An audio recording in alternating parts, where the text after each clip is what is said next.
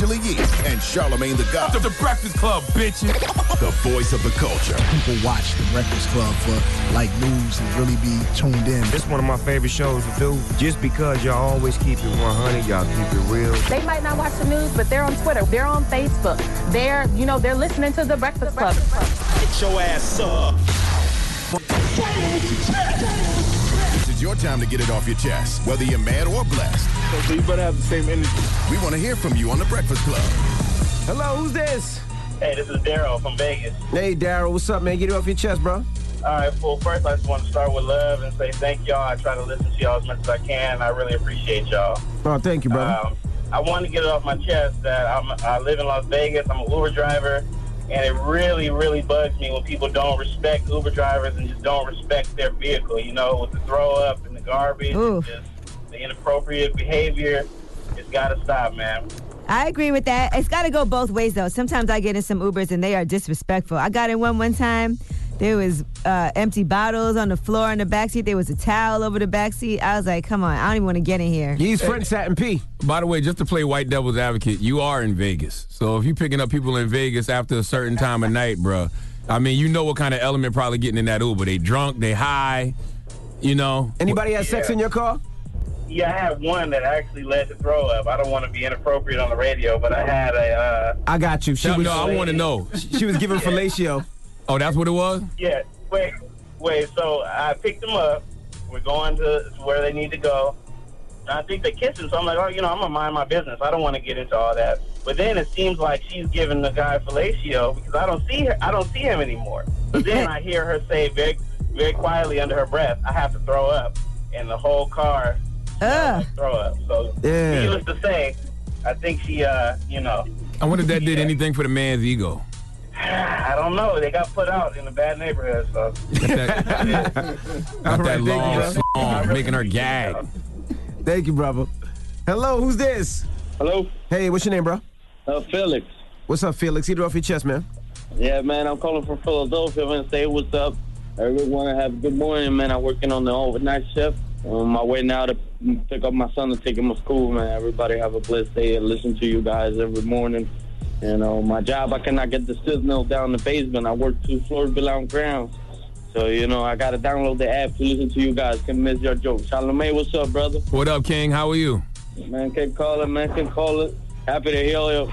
Angela, what's up, Angela? What's up? Angela. Same on. Angela, yeah, I'm Puerto Rican, man, so you already know. ¿Cómo está usted? Bien, y tú? Hey, I see you growing that hair, man. Don't let Charlamagne punk you, bro, for real. Right. Nah. You worded that wrong. Hey, what you should have said was, yo, I see you bought that hair, Poppy. I see you bought that hair, Poppy. You a hater. Hello, who's this? Mocha. Hey, get it off your chest, mama. Well, I wanted to, again, thank Angela Yee for, you know, looking out for me when it came down to the music situation. Oh, okay. Oh, you do music. That's right. You remember? Yes, I do remember. Mm-hmm. And then, let me tell you, when people actually did check out the song, it was like, man, Charlamagne was tripping. I'm like, man, I came from work. I was tired getting off from overnight. So, you want to try? You want to give it another? You want to give it another try? Y'all down to listen? Yeah, go ahead. Let's go. Oh, boy. Oh, don't do me like that, bro. Don't do me like that at all. You ain't ready for the big leagues, mama. I know I got what it takes. I can't tell. All right, come on. You stalling. Let's hear it. You got to redeem yourself. All right. A 1, a 2, a 1, 2, 3. Boo! Damn. You tried. No, she didn't. She really didn't. No, I said we tried. Oh. Hello, who's this? This is Nick. Nick, what up? Get it off your chest, Nick. I just wanted to give a shout out to any families out there just like mine. I'm under 30 with 5 kids. I go to work every day and bust my back to provide for my family. You busting your back and you made a family.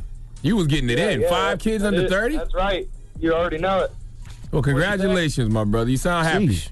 I just wanted to also give a shout out to any family that's just like mine. Guys out there busting your back. Keep doing what you're doing. your family appreciates you. Go home, get their love, and just keep doing what you're doing. You don't want to shout out your wife, bro? It's 5 kids? That's what I'm doing. I'm shouting out to my wife and any other guys and their wives, and just keep doing what you're doing. It's all about the family. You sound happy, bro. You are right. It's absolutely all about family. Right. Get it off your chest. 800-585-1051. If you need to vent, hit us up now. It's The Breakfast Club. Good morning. Well, we not trying. It's your time to get it off your chest, whether you're mad or blessed. So you better have the same energy. We want to hear from you on The Breakfast Club. We're The Breakfast Club.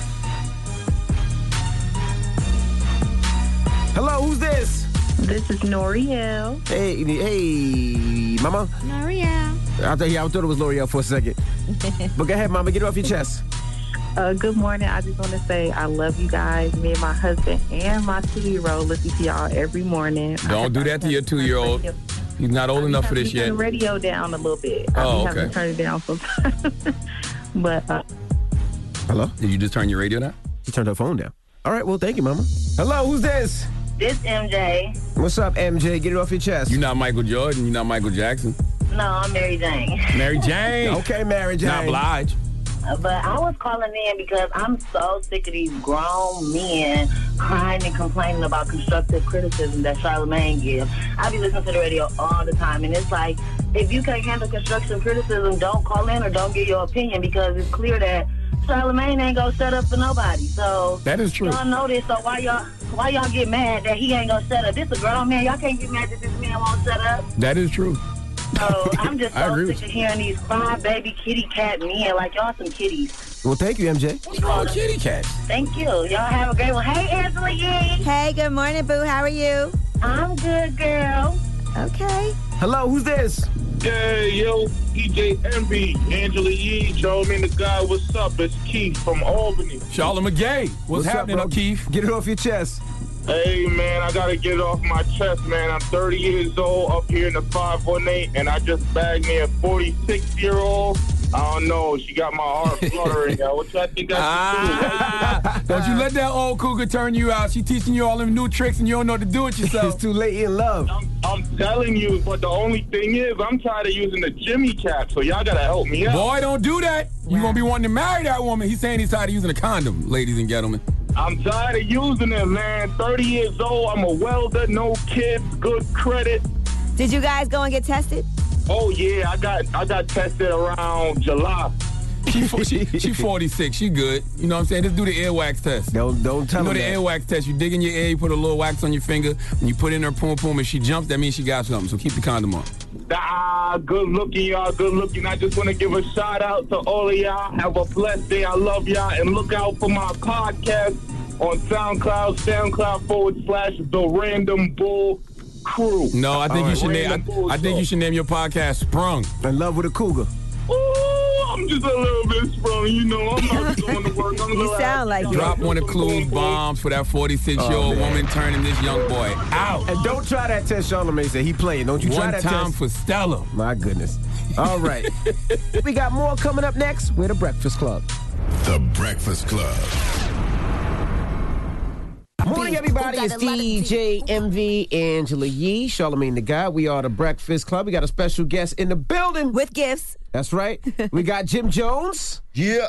And on the sheet it says Celebrity Jeweler Alex Todd. Hey, what's up? That's what it says on the sheet. We got Freaky Zeke here as well. Freaky. What up, Freaky? Come on. So Jim, you've been in the news a lot recently. Let's start, damn it, man. Let's start with the okay. Let's start with, first of all, El Capo. El Capo. El Capo. Yes. Did you just break the mic? Yeah, he definitely did. I'm messing up. You got me nervous. Damn, my bad. Because he thought I was going somewhere. I was going positive. See, I'm talking about El Capo. You got me nervous up here. El Capo. The album is out. The album is one of the dopest albums I've heard all year long. Thank you very much. I appreciate that. That sounds very dope coming from you, my brother. Now, when I was talking to you, you were saying that the album kind of surprised you because so many people were hitting you like, "Yo, this is probably the best album I heard in years." Yes, I've been getting numerous amounts of calls from both people that I'm cool with and people that I wouldn't think would call me to congratulate me on anything, and it kind of took me for a surprise. But for the most part, it's been like real substantial people from the industry, like even people that run labels and stuff like that, like the presidents and stuff. So it was just been like surprising of how many people really been giving me my kudos for this album and things like that. That it hasn't been a record exec call me for a big major deal yet, though, but they tell me I have one of the best albums they heard in a while. So hopefully that'll turn into one of them calling me to do some business with me, and we could do an even doper album coming up. It's funny because most people don't want, everybody's talking about, oh, I don't need a major label deal, and I'm independent, and you're also an executive. It's tricky. I mean, at some point, at some point when you're dealing with this industry, you should get involved with a major label. There's a lot of different reasons for it. It doesn't mean that they taking your identity, your creativity, taking your independence from you. That all depends on how you set up your deal.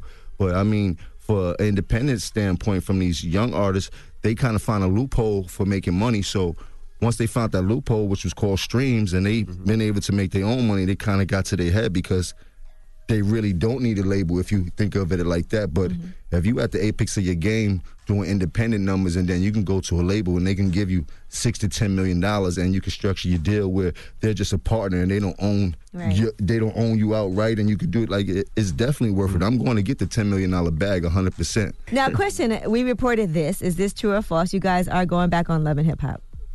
Chrissy is going back on Love and Hip Hop. Shout out to Chrissy. What's up, baby girl? That's amazing. Yeah, she will be on Love and Hip Hop. I told him I'll jump on a couple of episodes. That's like where it all started. That's why. Yes, it's very interesting. But, you know, she did great business with Mona. They came to a hell of an agreement, which it kind of made me smile how she did her business, and it was kind of dope. I had nothing to do with it. I made sure I stayed out of it because I'm more emotionally tied to it than anything else. And, you know, she was able to separate the two, the motion and the business, and she got a dope-ass deal done. So, you know, I look forward to her on Love and Hip Hop. So you have a lot of businesses. Back watching. You have a lot of businesses. You have, of course, you're part owner of Saucy. Shout out to my man Alex Todd. Which is here. He's here now. Yes, Alex is a very dope dude in this industry. I know he started with jewelry, but to be involved in this weed business was one of the best things that could have happened to me in my career right now. Like, I mean, the weed game is the whole next level of what's going on when it comes to making money. It sort of reminds me of real estate. Like, it's no going back. It's just green on green. Green makes green. Green makes green. Yes. You're part owner of a football team. You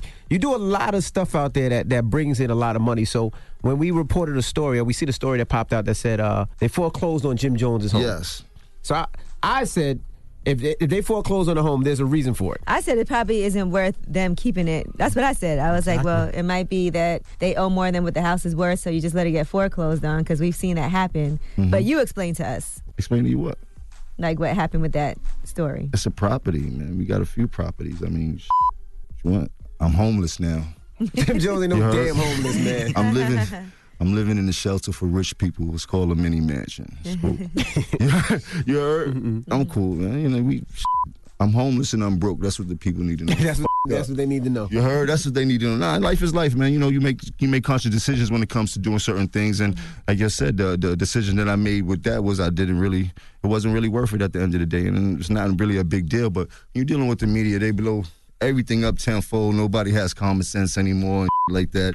They make it seem like they said, Jim Jones and his family were in the shelter. They looking bad, and I didn't hear that part. That's what the media paints it to be. They blow everything out of time. You say one little thing in the media, and then it goes out of control. But nah, it's cool. I love it, man. Shout out to Jersey. I'm a New Jersey, and you know, we having fun out there. All right, we got more coming up next. We're the Breakfast Club. Rudolph the red-nosed. Rudolph the red-nosed reindeer had a very shiny nose. And if you ever saw him, you would even say it close. Come on, Breakfast Club, bitches. Also, now, what's your relationship with 50 Cent? Somebody asked me the other day, was like, yo, what's up with 50 Jim? I was like, they just playing. What, you and 50, is that Some of those jokes are a little too much. Some of them jokes are a little far. I don't know if this is real or not. I wish I could be in a position to really say what I want to say, but unfortunately, my life has been hectic in this past month. You know what I mean? But where I'm from, I do know people that we call real niggas or stand-up men. We don't try to tarnish other people's name by doing bullshit antics. There's consequences and repercussions for certain things like that. You know what I mean? Like, from where I'm from. So I'll leave it at that. But for the most part, everybody know my life is real. I've been doing this for way too long for anybody to play with me and like that. But, you know, some people think life is a game, so we leave it like that. You know, when you slap box, sometimes it gets out of hand, right? It starts off with slap boxing, but then a lot of the times it turns into a real fight. So That's all good. that's man. how it is. You know what I'm saying? But It could be playful, but at the end of the day, there's certain. I do want to say I miss my brother Mel Murder. Shouts to Mel Murder. Keep your head up, man. I love you to death. Now, it seems like every time Jim tries to get himself out, and you try to put on a shirt and tie and do the right thing and be positive, they try to pull you back. I mean, it happens with natural progression. You're never going to get a clear shot at what you want to do if you don't go through obstacles and hop over fences and brick walls and things like that. You're never going to get to where you got to go. You got to expect that shit. They threw stones at Jesus when he was already on the cross, so who am I? Now, even with 6ix9ine, it seemed like you never were feeling 6ix9ine from the door. I have no comment on none of that. Mm-hmm. Now, has the police messed with you because of that and what he said, anything like that? I have no comment on none of that. So you good and clear? I have no comment on none of that. Okay. It might be an ongoing situation. Just making sure my guy's good, that's all. Comment on. So what's next for Jim Jones? I'm about to drop a new project. Already? Yeah. I don't think people feeling me enough. So I called Ghazi last week. Ghazi, he owns Empire. And I told him we need to do a fourth quarter blitz. I don't think people feeling my energy enough.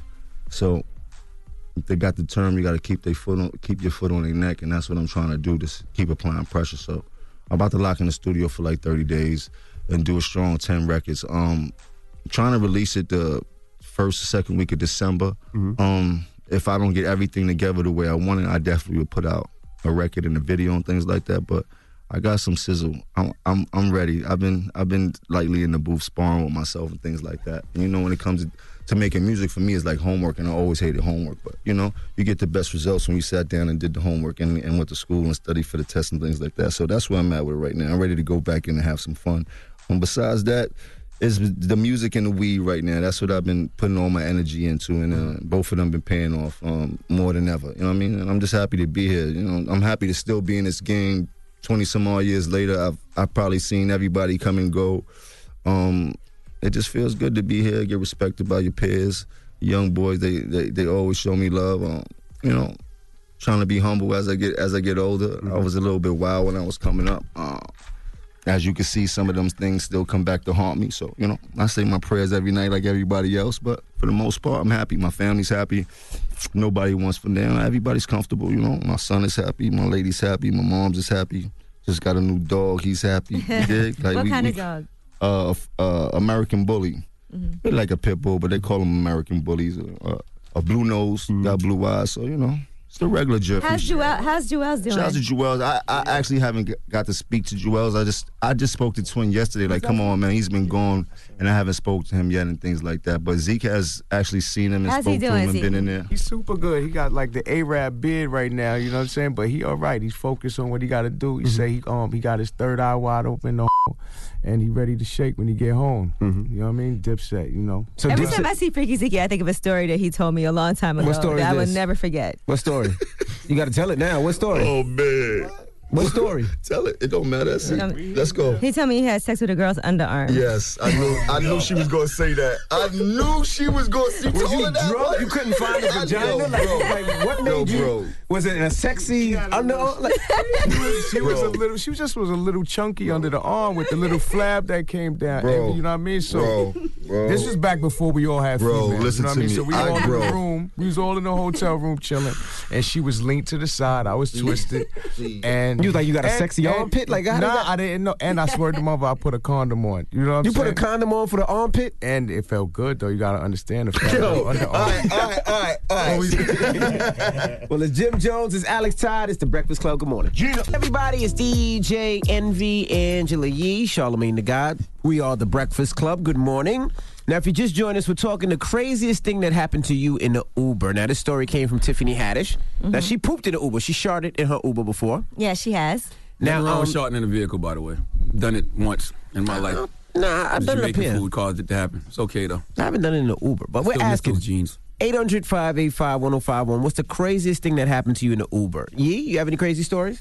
Nothing too crazy. I have one time I was in the Uber and the girl with me kept throwing up outside. That's and kinda crazy. Kept having the Uber pull over so she could throw up. That wasn't very good. And I've had situations where, you know, my friends go off on the Uber drivers and go crazy on them, and I'd be like, chill out, my rating. I haven't had anything crazy other than, you know, if you ever go to like Miami Beach or go to any place where there's a beach, sometimes the seats will be wet where people just got out of the beach or just got out of the pool. Paris actually sat in some urine one time. Yeah. And she had on leggings, so it was terrible. So you know it got on her leg. Oh, that's sticky. This is Charlamagne the God talking. I don't have any crazy Uber stories. I actually have a 4.6 Uber rating. I got a 4.8. I have a 4.7. Congratulations. But I have a brother who has some terrible Uber stories. In Wax. fact, he's been banned from Uber twice. He's Wax, banned. you're banned? He's How banned you banned himself. Uber? And he got Nyla banned.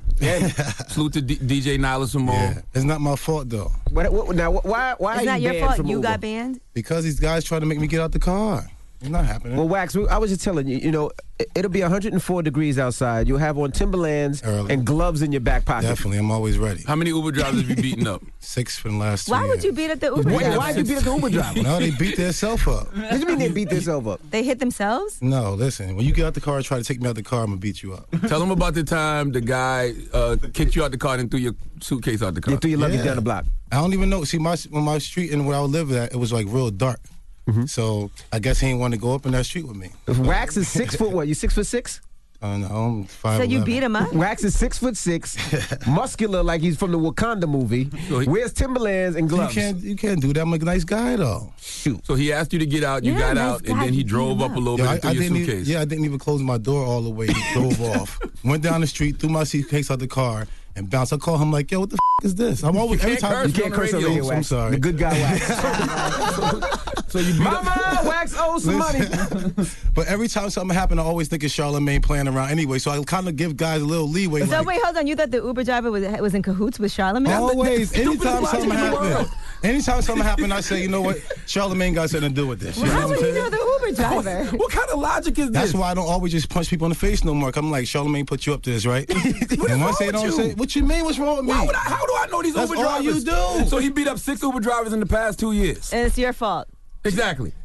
So do you feel bad that you banned from Uber? No, I use everybody else's account. Cash App. But you got Nyla banned. Nyla got right back on. Oh, she's back on? Yeah, she got back on. You got somebody else banned. I think that anybody who beats up 6 Uber drivers in the past 2 years deserves to be banned from Uber. That's crazy. And all other car services. Well, let's go to the phone line. You might have to hide your face before you get banned from Lyft. Stephanie. Good morning. Hey, good morning. What's the craziest thing that happened in the Uber? Well, I'm an Uber driver here in Cleveland because I'm calling y'all from Cleveland. Okay. And Shout out to the land. I got a pair of siblings that politely asked me to join them as they fooled in my back seat. 2 females in the back seat? No, a brother and a sister. Can you guess their race? Caucasian. Wow. Yup. But did you join them? Oh, the brother and sister was having sex in the back seat? It was a brother and a sister, and I drove them to it was 30 minutes away to the suburban area, and while we was approaching, they were getting more comfortable, and they're like, you want to come, I'm like, How do you know they were brother and sister for real, though? Well, that's what they told me. Alabama Uber popping. That's Cleveland. This was Cleveland? Yeah, she said Yeah, Cleveland. it's the land. I didn't know they do that in Cleveland. Welcome to the That was just land. a down south thing. Juan. What's going on? Now, you an Uber driver, Juan? Yeah. I did it for a minute, man. I did it for a little bit a couple months ago. It was in between jobs I started trying it. What's the craziest thing that happened in the Uber? Man, listen, this was my first night, man. My first night Ubering. So I'm out in downtown, getting pickups or whatever. I'm learning how to do it. So I get this big ride to go out of my way out of downtown. It was already late. So I'm like, right, after I headed back, I'm like, man, by the time I make it to downtown, it's going to be way too long. But I get a ping, to get off the highway. So I get off the highway, I pull up to this little club. I'm looking for the people that ordered. I'm looking for the guy there. So this couple comes out. I don't know if they just met him or whatever. So the dude was drunk. They drunk. He's like, man, if you just take me down the street, I'll throw you 50 cash. I'm like, man, listen. I'm like, how far is it? He's like, a mile. I'm like, all right, cool, get in. Come on. He's like, it's me and my girl, whatever. So they jump in the car. He jumps in the passenger. She's in the back. But before I pull off, she jumps out and she jumps in the front with him. So, he puts the seat all the way back. And I'm like, he's like, you don't mind, right? I'm like, man, listen, this lady, I just need this $50. I'm cool. It's my first night. I'm like, I ain't tripping. So we pull. I pulled off. I started driving. Man, they start getting it on the Uber. Man, they start getting it on right next to me. So I'm sitting here driving. I'll keep picking over. He's looking at me like, you don't mind, right? I'm like, I can care less. You know what I mean? He rubbing on her. She's looking at me. He's like, you don't mind if Uber? The Uber guy watches. I'm like, trust me, I don't want to watch, homie. I'm good. Hey, you should have told him. Get you where you need to be. You should have told him, if you don't make her orgasm, I'm gonna give you a star rating. Hey, Charlie, man, I was sitting there bugging. I'm driving. She's heavy. You know what I mean? They both loaded on the side. I'm like, man, and Trevor, I'm not gonna here. And the thing was, I was like, nobody gonna believe this story. They're gonna think I made it up, man. I had to record them, man. I couldn't believe it. You recorded them? Oh my God. Video evidence. I got evidence proof. It was my first night Uber, and I swear I can't make this story up. I got a $150 tip for a mile. I couldn't believe it. I feel like that's illegal, but you can send the breakfastclubam@gmail.com. The footage you stupid. Thank you, brother. You're kinky, man. You know, someone who works with us actually had their Uber rating lowered because they called the Uber for someone, and that person ended up having a sexual incident in the Uber. Who? I don't want to call their name out. Yeah, they actually in the Uber. Really? Yeah. Somebody that works here? Yeah. Our producer Dan? I'm not saying he's standing next to me though. Dan, come here. Put your lips on the mic. What happened? Hey now. You got topped off in the Uber? No, it wasn't me. I got the Uber from my buddy, and I woke up the next morning and I was wondering why there was all these complaints to my Uber. And I had like a 2.5 rating after this, and the driver said that my buddy got home in the back seat and got it everywhere. Everywhere. Wow. You know what? Uber everywhere, everywhere. You know who needs to get a 1-star rating in that situation? Who? The girl. Why she didn't swallow? Yeah, you know what? Like, what the hell is going on in the world? Man. Why would she swallow? You know what? Keep it locked. We have more coming up next. It's The Breakfast Club. DJ Envy, Angela Yee, Charlamagne the God. We are The Breakfast Club. We got our 2020 presidential candidate in the building. The very well-spoken. Very well-spoken, as we've heard. Cory Booker. Cory Booker is here. Good morning, everybody. It's really good to be back. I didn't see you the first time you came in. I was actually on vacation. I know you took off, man. I came up and you went the They other way. don't need two light-skinned brothers at the same time. So I let you slide in. I appreciate that. Appreciate you being here this morning. We saw Mayor Bloomberg apologize to you for calling you well-spoken. Why is that insulting for white people who may not know? It's almost as if, and we heard this in the Obama's first campaign where he was called clean and articulate. Mm-hmm. It's almost like many white folks are sort of surprised that an African-American man can speak well, and you don't hear it. You don't see this kind of surprise. Oh, he's well-spoken. They don't say that about white men, but it's a trope that we've heard for generations about African-Americans. Mm-hmm. And I mean, I love history. Read about everybody from Frederick Douglass to Booker T. Washington, talking about people surprised that they're so smart or so well-spoken. Mm-hmm. So it's insulting, and you know, you can't be running for the highest office in the land. Making mistakes is all right. I know we all do. We've all said things we regret. Mm-hmm. But to run for the nomination for the Democratic Party, and if you're going to be doing things that are insulting, dragging up actually painful kind of words like that, you're not going to be able to win the presidency. Mm-hmm. It's as simple as that, because it is, you cannot win the presidency if you cannot energize and activate the black community. And folk don't understand that. Hillary Clinton, and this, by the way, it wasn't her. She was dealing with voter suppression. She was dealing with the Russians literally targeting African-American voters. Mm-hmm. But sexism. All of that. But the black turnout that was down from 12 to 16, 800,000 to 1 million votes. In those 3 states that we lost by 77,000 votes combined, Michigan, Wisconsin, and Pennsylvania, 77,000 vote difference. If we had won those 3 states, it would be President Clinton right now. There was a voter diminution of black voters dramatically. In fact, in Milwaukee alone, the activists there told me about 70,000 less blacks voted than had voted the 4 years before. So this election is critical. The African-American vote is essential. And you add to that I'm not in this just to win the presidency. I want to send Mitch McConnell to the back bench. Mm-hmm. And if you think about the Senate seats that are up that we have to win, North Carolina's Senate seat, South Carolina's Senate seats, there are actually 2 Senate seats in Georgia right now, not to mention Arizona. These are states where the black and brown vote is critical. Mm-hmm. And so imagine a Democratic nominee saying things that are so insulting to the black community, dragging this up. It's just, it's not going to work. Well, what if you are well-spoken? How should a white person describe that? Well, because you are well-spoken, so I mean, you know. I appreciate that, but, you know, I don't mind folks pointing out a lot of facts about me that have distinguished me in my career. And to say that I'm well-spoken is not the thing that you hear, necessarily folks saying about other candidates. Don't say that about a white candidate. They don't say somebody else. So like really, what are they bringing up about the other white candidates when it's being talked about? So look, it was said, it was done. Call it a learning moment, but I got work to do, so I'm not spending too much time. But you did endorse Mayor Bloomberg, though. I did. Oh, absolutely. He was the architect of stop and frisk. He was, and why would you endorse someone with that type of policy? That's a racist policy. Yeah, look, you're seeing a lot of black mayors right now endorsing Mayor Bloomberg because, when I was coming up, when I first got elected, and Newark was in a crisis, it was him and a few other mayors around the country that came forward and gave me really practical support.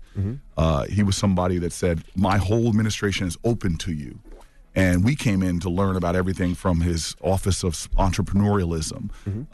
He stepped forward and helped us on strategies to build affordable housing. So when it came to the tacticians of being mayor, there's a lot of incredible things that he helped us with. And I'm not shy to say it at all. But obviously the policing practices are something that's absolutely unacceptable. And the way he defended them, even when he saw the evidence presented to him, is unacceptable. Oh, did you see him lie to Gayle King the other day and say that nobody ever even asked him about it until he ran for president? I did not see that. Yes. That was in the same interview where he called you outspoken. Yeah. Well, that's messed up because there's whole lot of tape of folks confronting him, and I saw a lot of the activists. Do you think his apology was bullshit? It was just because he's running for president? You have to ask him. I don't know. And again, this to me is, we're in the New York City area, so we live with this for a long time. And for me right now, the focus is, I'm like running I used to run track, and my coach used to tell me when I'd line up for the hurdles, don't look to your left or your right. You deal with your own obstacles, get to the finish line. And so I'm trying to spend most of my time talking about my candidacy and what we're trying to achieve, because especially as Democratic Party, I'm not going to spend my time criticizing them when we all have to get together. We got one shot to make Donald Trump a one-term president. And so my focus is getting across the finish line as being the nominee, because I think I'm the best in this field to activate that rainbow coalition, that Obama coalition, to begin to heal not just our party, but the country, so that we can actually start dealing with the big problems we have that can only be solved if we start finding ways to mobilize the whole nation to deal with them. Because, folks, this is going to be a very difficult decade ahead of us. Climate change alone, if you see the last UN report, the predictions they made, things are accelerating at a rate that scientists didn't anticipate.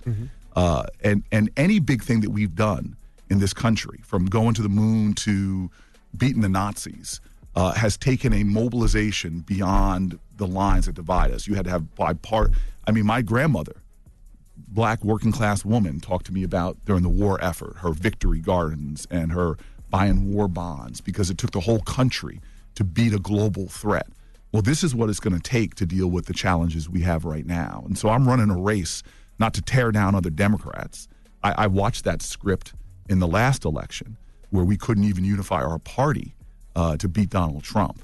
I'm not just trying to beat Donald Trump. I think that's the floor. It's not the ceiling. It gets us out of the valley. It doesn't get us to the mountaintop. So I'm trying to run a campaign. I always say you can't campaign wrong and then think you're going to govern right. I'm trying to run a campaign, a positive campaign, not spending my time talking about other people, but spending my time trying to inspire other folks to win a big election, a wave election that wins us Senate seats, House seats, state legislators, governor seats, so that we can have the people in place. Because it's not about me, it's about we, to actually get the kind of change that we're going to need immediately on jump to turn this country around. But more, even bigger than that, to turn the planet around. All right, we got more with Cory Booker when we come back. Don't move. It's the Breakfast Club. Good morning. Morning, everybody. It's DJ Envy, Angela Yee, Charlamagne the Guy. We are the Breakfast Club. We're still kicking it with Cory Booker. Now, you talked earlier about, you said Bloomberg opened up his staff for you, and you learned a lot from him about low-income and housing and things like that. But what plan do you have to help people be able to own homes and create generational wealth and to start from a place where they can get a loan and they can get a home and all those things? Yeah, so first of all, I love that you start there. Because often when people talk about, especially with black people, they talk about us as if we're a problem to be solved, and not understanding that when we create equal pathways to wealth, it stimulates prosperity. I mean, when I talk to some of the best economists, they talk about, you want to judge what kind of jobs are going to be created, look at the housing market, how many people are buying homes. And so I actually start with that. I want to raise the minimum wage to $15 an hour, but people in my community, as a guy who lives in a black and brown community that's struggling around the poverty line, folk aren't aspiring to make minimum wage. Yeah, they want to if they're working minimum wage, they want to make a fair wage, but people aspire to wealth. And so my whole sort of economic plan really starts by that. It's how do we create more entrepreneurship, more home ownership, more prosperity. And so to answer your question specifically, we got a number of things. So number one, I have a bill that has been, a lot of academics have said this is one of the more breakthrough pieces of legislation that if we can get this done would create generational wealth in America, and that's called baby bonds, which is everybody born in America, everyone, by birthright gets a interest-bearing account with $1,000 in it. Everybody gets an interest-bearing account, then every year of your life, depending upon the wealth of your family, you will get up to $2,000 deposited into that account. So we're a nation that has a high child poverty rate. So 1 in 5, 1 in 6 kids are born poor. Those kids, by the time that they're 18 years old, would have upwards of $50,000 in that account. Average black family would probably have average black child would have about $30,000. And then you can use that. Now you have wealth to do things that create wealth, which is start a business, buy a home, go to college. And so I know already Columbia University says my plan, because we did it. You can't deal with generations of policies that were designed to racially impact the wealth of African Americans. The FHA loans, redlining, and all of that. We designed this in a way that we know would deal with the racial wealth gap, and Columbia University says our bill would literally close the racial wealth gap for those teenage kids because, there's disproportionate African Americans, Latinos are poor. And so that alone would give people a stake to start doing things. And we have a lot of folks from the housing world that said, this is amazing because it would help. What's the difference between that and universal basic income? Because universal basic income is giving money to anybody based upon anything. Doesn't have even racial consciousness in it. It's just Donald Trump's kids would get $1,000. And I have a problem with giving wealthy people who don't need it more money. Well, I would rather target that towards dealing with historic inequality. And to level the playing field. And that's why this one, based upon income, a family's income, depending how much you would get, that deals with the inequality. What you're talking about there is not going to deal with inequality. Gotcha. And so that's the first thing. And then we just need to start talking about housing, empowering people with housing. So the rental market does affect the home ownership market because many people get stuck in rental situations where they're not saving money. Right. And so I have another big effort, which is just simply, there's many Americans, 40+%, are paying more than a third of their income in rent. And by relieving that pressure, we're saying let's give every renter in America who's paying more than a third of their income in rent, let's give them a refundable tax credit between their what they're paying and over a third of their income and the area median rent. That would cut poverty for millions and millions of Americans, raise the incomes for millions and millions of Americans, and put people in a situation where they could have more month at the end of their more money at the end of their month than month at the end of their money, as they say. In other words, this idea that we can start being a savings economy. Because people said, oh, you should have a savings account. Well, damn, if you're spending all your money, childcare, prescription drugs, all of these things, then you're not going to be able to save the kind of money you need to put a down payment on a house and start. So we have a big housing program, but a lot of it just is about raising the incomes of Americans. We're going to double the production, double the earned income tax credit. That's going to give 150 million Americans under my plan a tax break. And we're going to expand the definition of work. The earned income tax credit doesn't go to kids in college who are working their way through college. It doesn't go to seniors who are catching extra jobs. So we're just going to do a lot of things to help incomes in America where people can actually have the resources necessary to create wealth. I've seen you reveal a $100 billion plan for HBCUs. You announced a federal bill that bans natural hair discrimination. Like, why do politicians wait until they're running for president to announce all these things they want to do for black people? Well, I first of all, that's the question I ask.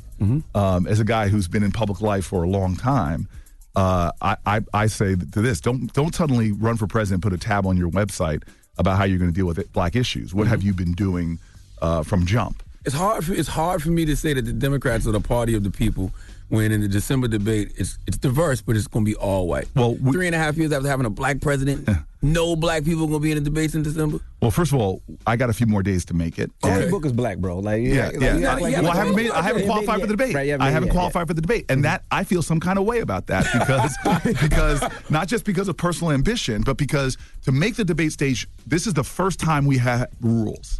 They said that you have to make a certain fundraising thresholds and certain polling thresholds. Now, you see, I just came out of Iowa a few days ago. When I was up there, I'm watching late night TV, is lying in my hotel bed trying to go to sleep, and it almost didn't seem like the Jimmy Kimmel show. It seemed like the Bloomberg and Steyer show because they've got billions of dollars to run nonstop ads to juice up their polling numbers. So the DNC has created rules for the debate that if you're a billionaire, you can find creative ways to get on it. But my team, which is trying to use every bit of our money for grassroots organizing, which is how we beat the machine in Newark for me to become mayor, is now having to try to figure out ways to raise enough money so we can do TV ads to help get the 1% point we're shy. And these polls we know are imprecise. If polls were right, Hillary Clinton would be president right now. Right. And so it's frustrating that we've designed a system, the party that says we are about equality, inclusion, not the power of billionaires and millionaires to warp our system. It's now a system that is going to benefit people who have a lot more money. Right. Well, how do you beat that billionaire? How do you beat those millionaires? Well, one is we've been calling out to folk, and this has been our best fundraising stretch because people feel, especially with Kamala now dropping out, people feel some kind of way. So you raised like $1 million recently, right? Yeah, we're now on our track for our best online fundraising. We're hoping it's going to continue because to make the debate stage or not, we still want to make the January one. If people want my voice on that stage, the only one has called out issues. I should give Castro some credit and Kamala some credit. When we're up there, we are often bringing different things in the conversation that have not been brought into the conversation. And so we're just saying to folks, if you value my voice, even if you haven't decided who your final person is, you got to go to CoryBooker.com and help us out because I refuse to let the election be decided by the same factors that ultimately we're trying to fight in its influence over our politics. And I'm confident right now, just to let folks know, by the way, polling is such bull. Thank you very much. I didn't want to say that. I'm trying to be respectful. The polling there has never been a point in the Democratic Party in our lifetime where somebody who was leading in the polls went to the White House this far out. Let me give you, Carter was around 1%. Bill Clinton was around 4%. Obama on this day was almost 20 points behind Hillary Clinton in the 2007. Polls do not predict from our party who becomes president. But let me just tell you, right now, our campaign is the Des Moines Register says me and Elizabeth Warren have the best grassroots campaigns on the field. Number two is we are leading every person in this race in endorsements from local elected officials. These are your city council person. These are your mayor, local leaders, I should say. These are the people that on the ground that are closest to the people. So we're endorsed by those folks. And so we're feeling pretty good about our ability to do what Obama did, upset expectations in Iowa. All right, we got more with Cory Booker. When we come back, don't move. It's the Breakfast Club. Good morning. Everybody, it's DJ Envy, Angela Yee, Charlamagne the Guy. We are the Breakfast Club. We're still kicking it with Cory Booker. Charlamagne? Is it embarrassing being the black candidate who can't garner black support? No. God, no. Look, we are brand loyal in our time. And Obama was the black candidate, and he was way behind Hillary Clinton right now in South Carolina amongst black voters. Why is that? Why do older black people love Joe Biden so much? Especially when you look at like the 88 crack laws, the 94 crime bill. Nothing put more black and brown people in jail than those bills. Why do people love him so much? Listen, we are a loyal folks, and also like other voters, we want to win. We don't want Donald Trump to be there. And the perceived wisdom right now, just like it was when Obama was running, that the Clintons, if the perceived wisdom is he can win. I got to prove I can win. And I know the loyalty of black voters to me. Is it difficult being a black candidate, especially with the expectations of not just black voters, but black people? Because they might say, I don't know why they say, Cory's not black enough, or Cory's corny, or Saturday Night Live would make fun of you and be like, Cory has all these well-prepared, rehearsed lines and debates. You feel the need to put on I gotta be down. No. Look, the movie Street Fight has this incredible scene, and this is the Oscar-nominated movie. You can watch it online for free now. About my rise in Newark, and it lost to March of the Penguins in the Oscars. But there's this powerful scene of a sister in that movie going against, because this was what the opposition in Newark, the machine in Newark was saying, he's not black enough to. And this woman just broke it down and says, why is it that a guy who goes off and does everything we want him to do? I went off to Stanford University. I joke, I got in because of a 4.0, 1,600, 4.0 yards per carry, 1,600 receiving yards, because I got in on a football scholarship. But, I stayed and did a master's degree there, went off and was Oxford and a Rhodes Scholar, came back to Yale Law School. And she's just like, why is that suddenly? And then he did what we would want him to do. He came back to the community to serve. Like, my dad was not impressed. My dad from, both my parents grew up in segregated times. My dad was from the South, and he looks at me and goes, boy, you got more degrees in the month of July, but you ain't hot. Life ain't about the degrees you get. It's about the service you give. You want to make your parents proud, get back to the work of making this country a just place for everyone. And so I made a decision, with my Yale Law degree, I moved into the neighborhood I still live in, a black and brown community in the Central Ward of Newark, New Jersey. New Jersey. A lot of them say you never really lived there, though. They say that was a front. Look, man, there is a lot of people say a lot of things, but my whole majority of my life now has been spent living in the same community in Newark, living for 8 years in the projects in Newark, and the people that got me elected. Miss Virginia Jones, I can go through the tenant leaders who walked me through the projects. There rarely had there ever been an upset in Newark. I was the youngest city council person ever elected because of elderly folks and young folks who walked me through and put their credibility on mine. I still miss Miss Jones. When people would answer the door, Frank, they would answer the door, open the door in the projects because they recognized them, and they would just say, we can trust this boy. We can trust him. And one of the reasons that wasn't a white woman calling you a boy. No, it was like a woman who's like my mother, Miss Virginia Jones. Okay. Yeah. And literally the reason why I moved into Brick Towers was because Miss Jones, when she got me elected, she said, don't forget where you came from. Don't forget the people that were there for you. So I said, not only want to forget, I'm going to move into the toughest place where people will say things like, he can't live there. There's no way he lives there. Well, I wanted to live with the community. When I became mayor, I made a decision with my team. Let's find the sector of the city that they say is the most dangerous with the most shootings, because I want to move into that area of the city. And I remember you getting a lot of death threats. I do remember that as well. People was like, a lot of death threats, a lot of gang threats. Yeah, I've had some tough scrapes, but look, that gets a lot of attention from me because I'm the mayor of the city or what have you. But folk are living up in dangerous environments in our communities all the time. That's why I tell folks, and I've had this conversation in Washington with people, like issues like gun violence. The majority of homicide victims in America are black men. Majority of the homicide victims in America are black men. And so for me, when I go to that White House, talk about lived experience, I will remember, I can name the children in my community when I was mayor whose funerals I had to go to. But you don't want to take away guns, though. You just want some type of gun legislation to regulate. Listen, who gets these guns? Let me just tell you this, because I made this point when I was mayor. I could only find one circumstance in Newark where somebody who was shot by a person who had legally obtained their weapon. And that person was a correctional officer that used it to shoot at her boyfriend and do a horrible murder-suicide. Every other shooting in my community was done by somebody who wouldn't qualify to buy a gun. Legal. Yeah. So my point is it is not a law-abiding citizen's gun ownership. It's the laws that we have that allow people to obtain guns who should not obtain guns. So I'm not against you. I don't know if you have, Charlamagne, I don't know if you have a weapon. Oh, yeah, I do. You know what? Clear this up for us, because about 9 years ago, we did an event with you in Harlem. Yeah. And I swear me and Envy saw you with a gun. Like you had it tucked in your back. And I was like, yo, Cory Booker packing. Now, did you ever used to carry a firearm? No, I never carried. Sure? I'm sure. You remember man. that, Envy? I do. But was it Harlem? It wasn't Harlem. It was on the Upper East Side or something like that. I don't remember where it was at, but I was just like, yo. And that honestly made me dig you. Because I knew about the death threats and stuff like that. But I was like, yo, he's carrying his own weapon. Yeah. No, but I got a question, too. You sure you never carried your own weapon? I never carried a weapon, man. Never. I fired them, but I've never carried. So what was that in your back that time? I have no idea. Maybe it was like granola bar. I don't know.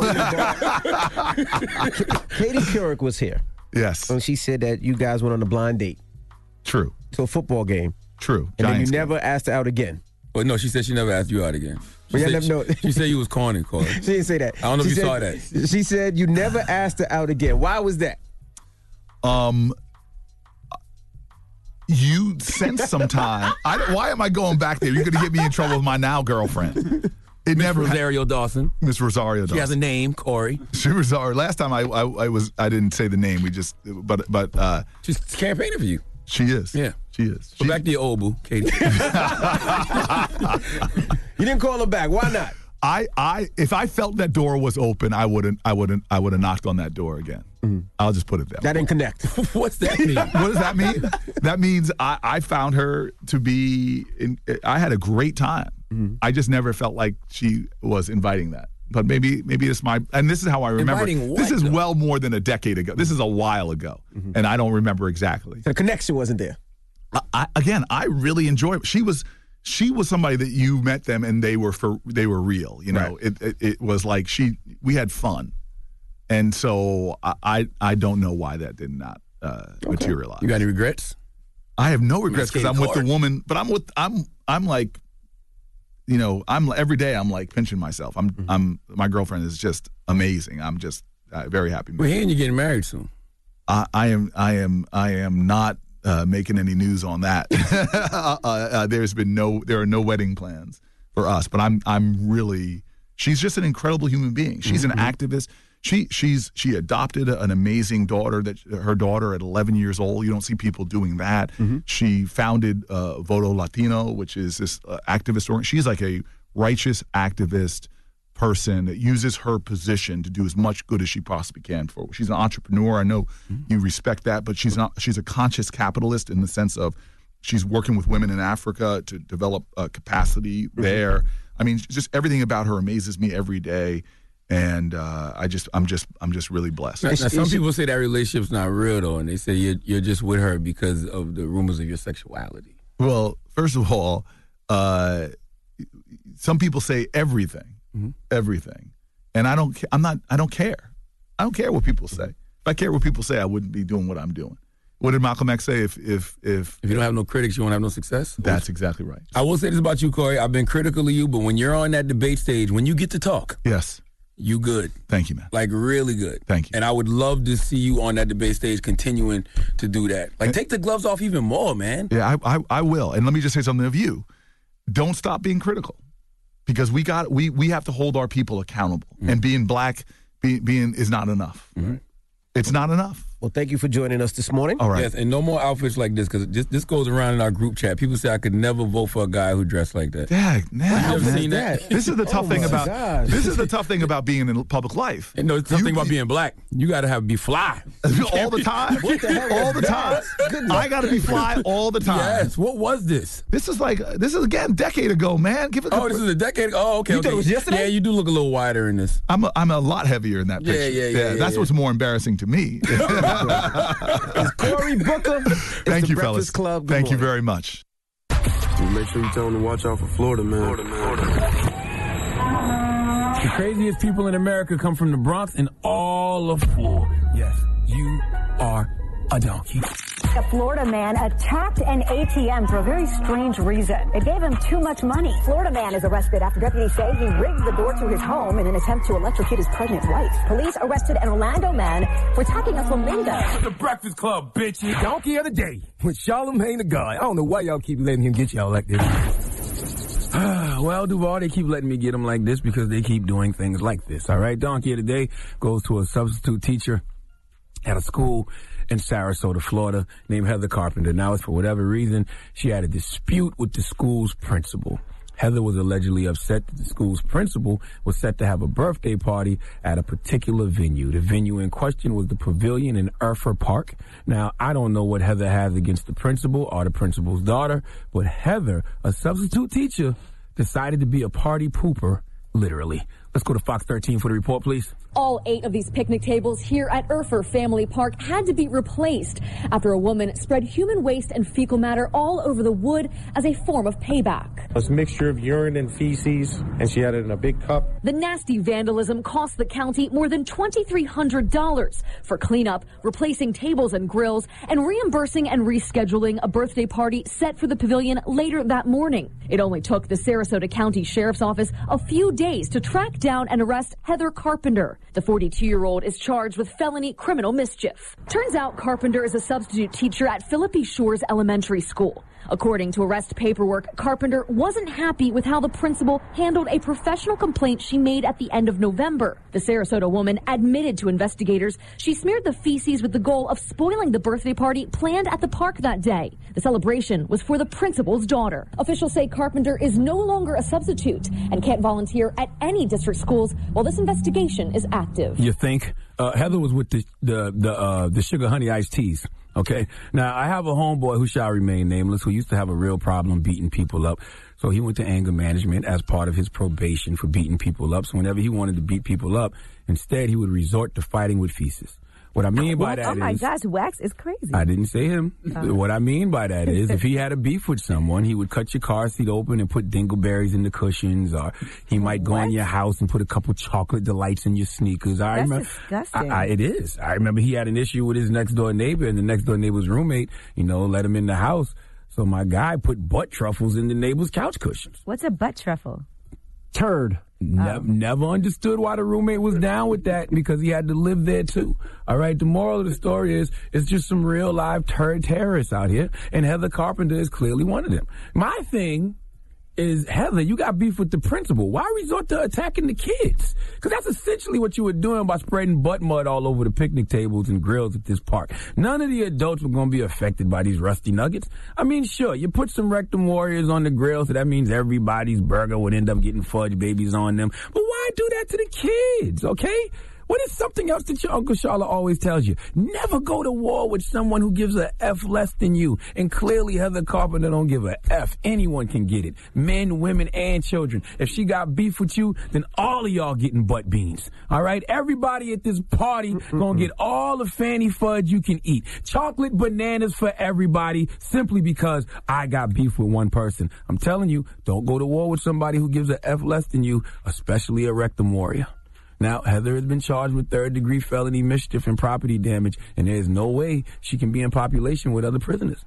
Because what if this turd terrorist decides to let a bunch of frightened turtles loose in a prison? Do you really want a corn massacre in one of these correctional facilities? Think about it, Florida. Please give Heather Carpenter the biggest hee-haw. Question. What? I don't want to hear your question. Now, I got a question. So, for her to carry in your friends, turd terrorists, so does he poop on the floor and then pick it up? Never asked if it was human feces. It could have been dog feces. I don't know what kind of feces it was that he was using. I'm just curious. Like, do you just poop? I don't know what kind of feces Heather was using. Okay. You know what I'm saying? We just assumed it was her. I'm just assuming it's hers. Do you pick it up or do you go in the toilet? And I'm just saying, if you got to go to a prison, you know what I'm saying, and that's your weapon of choice, you always got some on deck. Always got some on deck. You're right. I'm pretty regular. All right. Matter of fact, 8:30 this morning, if any turd terrorists need something, holler at me. I got it for the low. My goodness. Is it going to be mushy or hard? Let me see what I had. Well, last night I had fish for dinner. This morning I had my regular protein You should shake. always look at your Probably poo to figure out how well you're doing as far as your diet. I never look at my poo. You should. No, that's disgusting. You got to make sure it looks normal. No, I'm fine. The color of it, the texture. All right, guys. Keep it locked. We have more coming up next. It's The Breakfast Club. The Breakfast Club. DJ Envy, Angela Yee, Charlamagne the Guy. We are The Breakfast Club. It's time for Ask Yee. Hello, who's this? Hi, this is Ashley. Hey, Ashley. What's your question for Yee? Oh, I kind of just wanted her advice on dealing with my boyfriend and his mother. His mom is very involved in our relationship. She drinks a lot, and we used to be really close, me and her, but she kind of, she got to drinking and got real disrespectful, and so it's really hard on him because he's in between the both of us a lot with arguing and not talking to each other, and she has a lot to do with the problems that are in our relationship, and it's just kind of really hard to deal with. Man, I had to date a guy one time whose mother actually used to drink a lot, and then she would always call him, and then they start arguing. And so I had a similar situation. She never got disrespectful with me, though. Now, when you say she's the cause for a lot of arguments in your relationship, what are the arguments that y'all are having?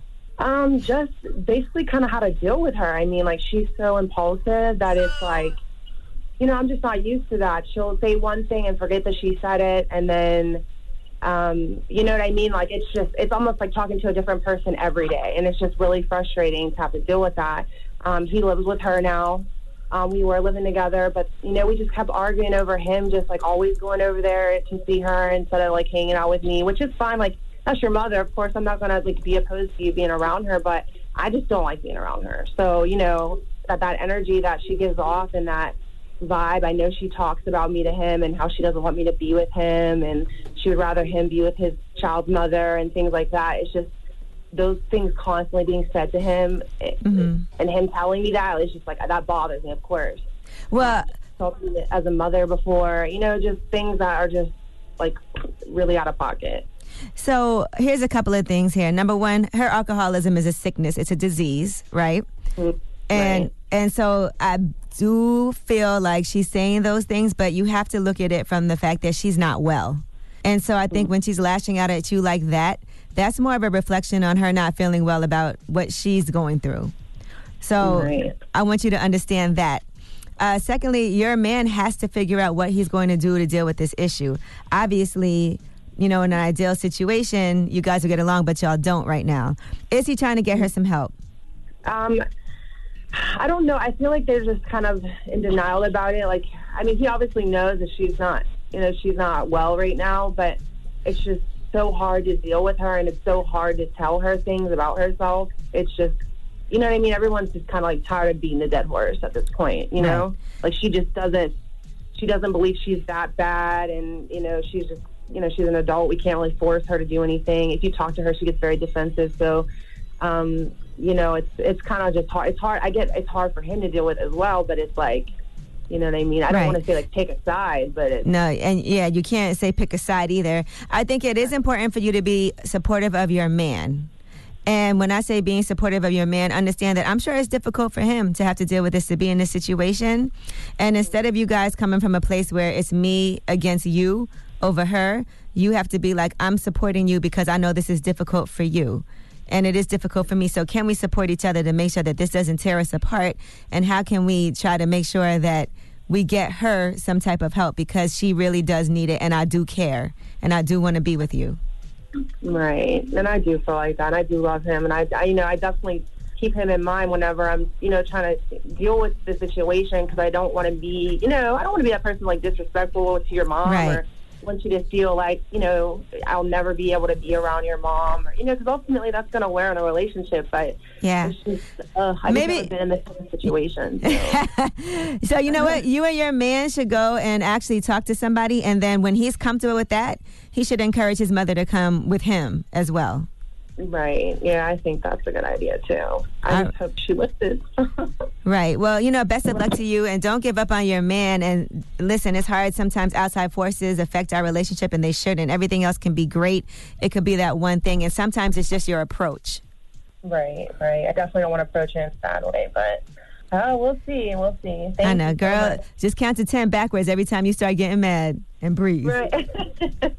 Right. That's definitely helpful advice. Thank you so much. All right. Good luck. Ask Yee. 800-585-1051. If you need relationship advice, hit Yee now. It's the Breakfast Club. Good morning. Morning, everybody. It's DJ Envy, Angela Yee, Charlamagne the Guy. We are the Breakfast Club. We got Tony on the line. Tony, good morning. What's going on, y'all? Hey, what's up, man? What's your question for Yee? Hey, Yee, so because before I became a elusive member of the Black Man No Cheat Club. That's right, baby. Prior to all that, I messed up when I cheated with my girl. Whoa. Became a member Well, there goes that. That's my fault. Hey, but this is prior to, you know what I'm saying? I got new inspiration now. Okay. But before then, I cheated and messed up. But now my girl feels as if I shouldn't have any female friends. Now, not I feel it with new female friends, but she mean prior, old, whoever they are, she don't want me to have anything. So how do I go about handling that? You want to be with her, right? Of course. You got caught cheating. You're trying to prove something, right? Of course.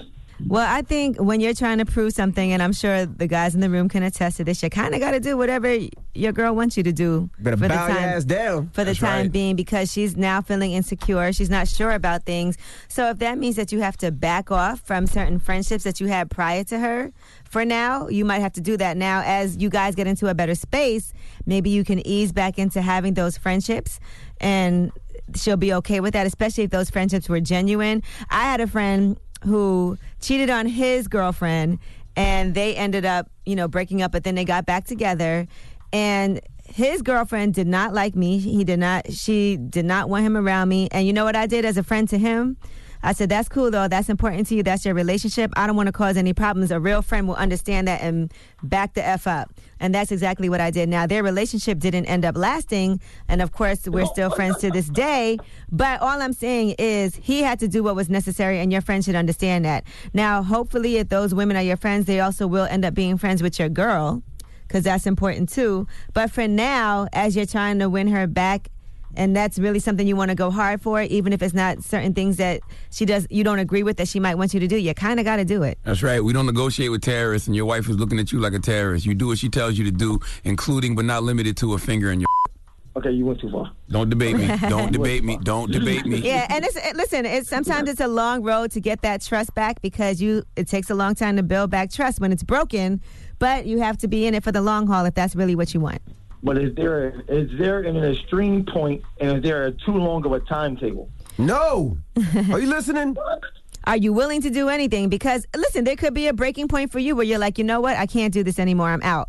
You have to determine that. Facts. Okay, too easy. All right. Well, good luck. I hope you make it happen. Black man don't cheat. That's right, baby. All right. Anymore. Ask Yee, 800-585-1051. If you need relationship advice, hit Yee now. It's the Breakfast Club. Good morning. DJ Envy, Angela Yee, Charlamagne the Guy. We are the Breakfast Club. We're in the middle of Ask Yee. What's your name? Butterfly from Baisley. Your Butterfly. Hey, Butterfly. I heard from Butterfly forever. How you doing, Butterfly? What do you want for Ask Yee this morning? Yes, I'm not doing too well because I got in trouble at the job, and I've been off for like a month now. Mm-hmm. And I want my job back, but I don't know how to talk to my boss because every time he see me, he goes, Butterfly, get out my face. That's not good. I want my job back. So what happened at work? Like, are you fired?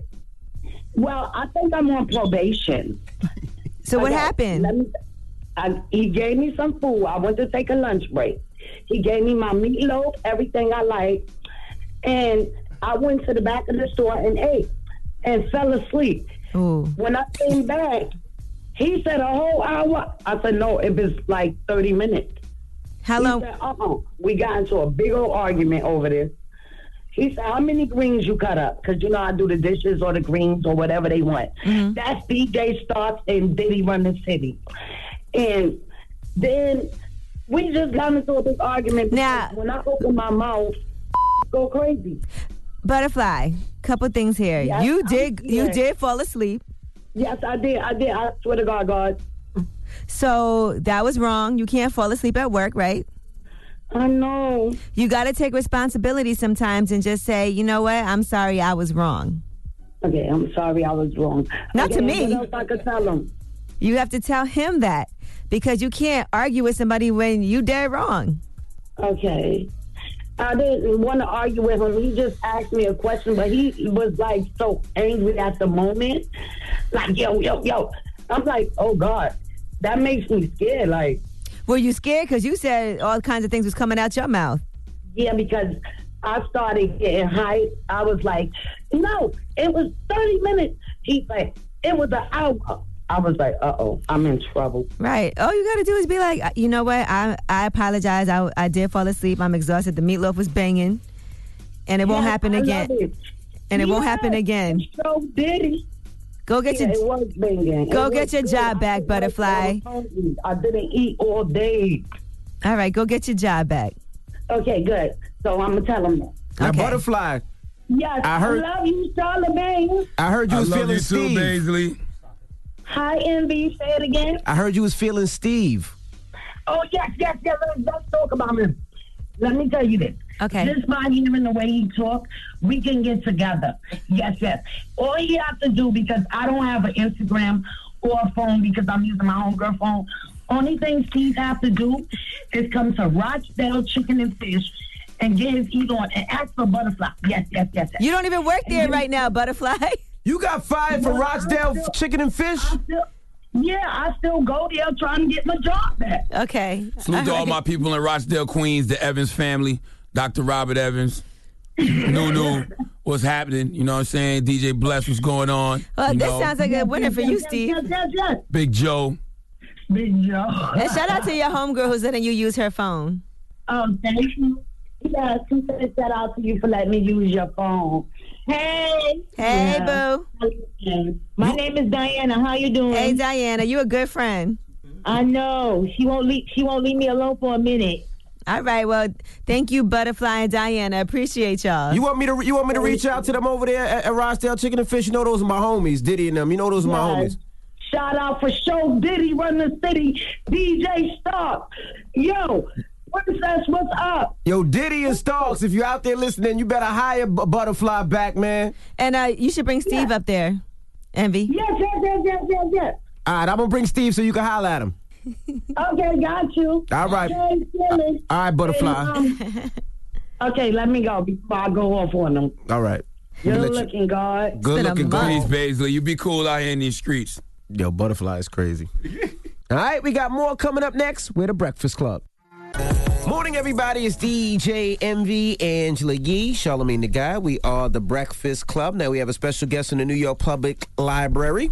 I'm not going to mess up your name, sir, so I'm going to let Yee introduce you. Toshi. What's the last name? Last name, Onyebuchi. On your booty. Yeah. On your booty. Yeah. On your booty. No, try this. I know you used to get that a lot in school. Because the name is Tochi Onyebuchi. Like, that's the name. Middle school was fun. Middle school was fun. So they always say Tochi Onyebuchi. Yep. See? Yep. I didn't want to say it wrong.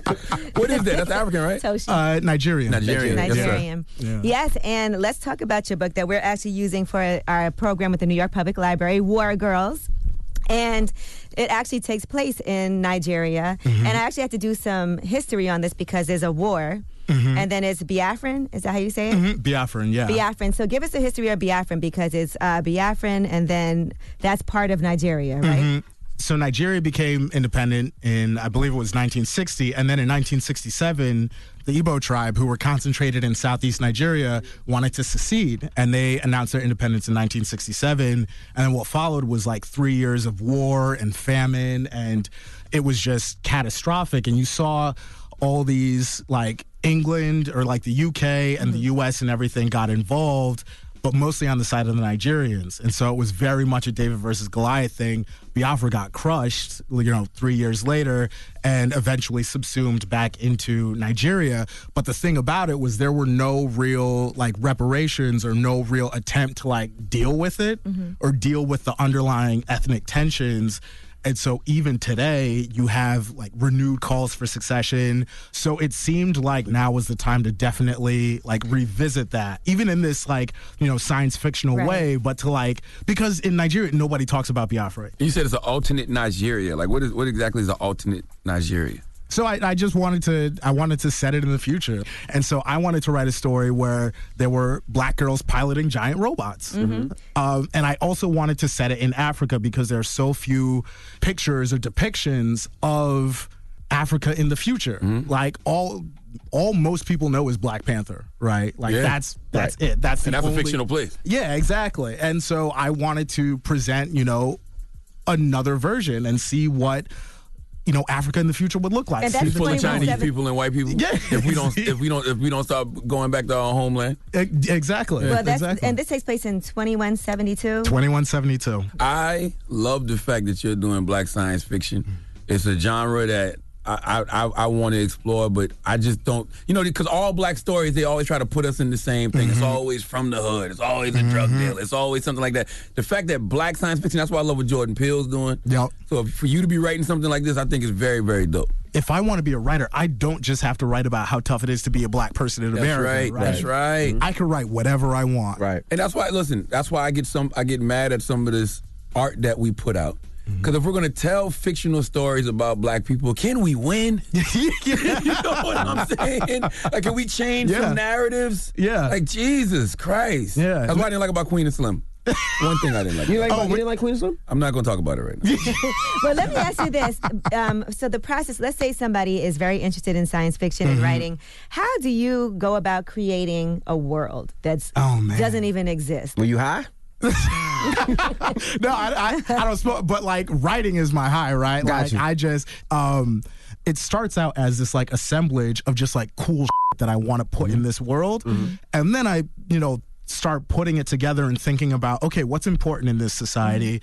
What do people care about? How is it divided? Like, are there class differences? Is there like a racial component? And like one thing that I wanted to do with War Girls, so like what's happening in Africa right now is there's a huge push for Chinese influence, right? Like, and like, nobody's talking about that, right? And that was something that I wanted to have in the book was like this discussion about, okay. I was playing. I didn't know you was really.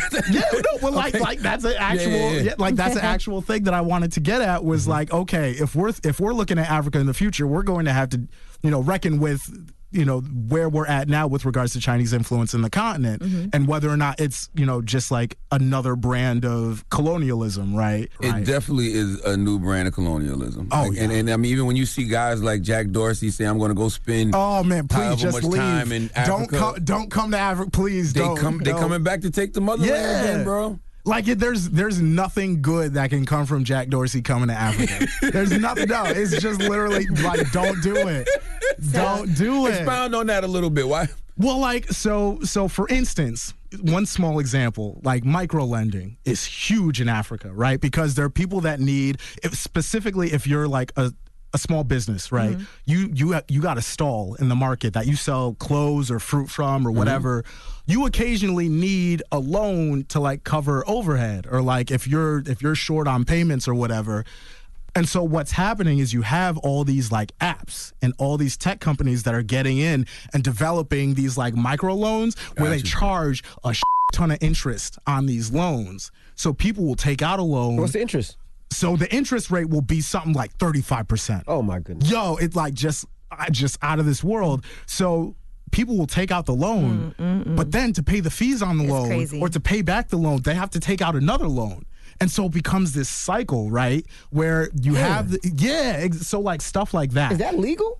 I mean, that's the thing is it's not regulated in a lot of African countries. That's crazy. Like they're that's like loan sharking. It really is. That's probably what Jack going over there to do. Exactly. And so you look at, say, for instance, how much Twitter and Facebook have screwed up like America and American democracy, and you look at like the role that Facebook played in Brexit. Yes. And then you're like, wait a second, what are they going to do in a place that doesn't even have a lot of the democratic and political infrastructure that America has, right?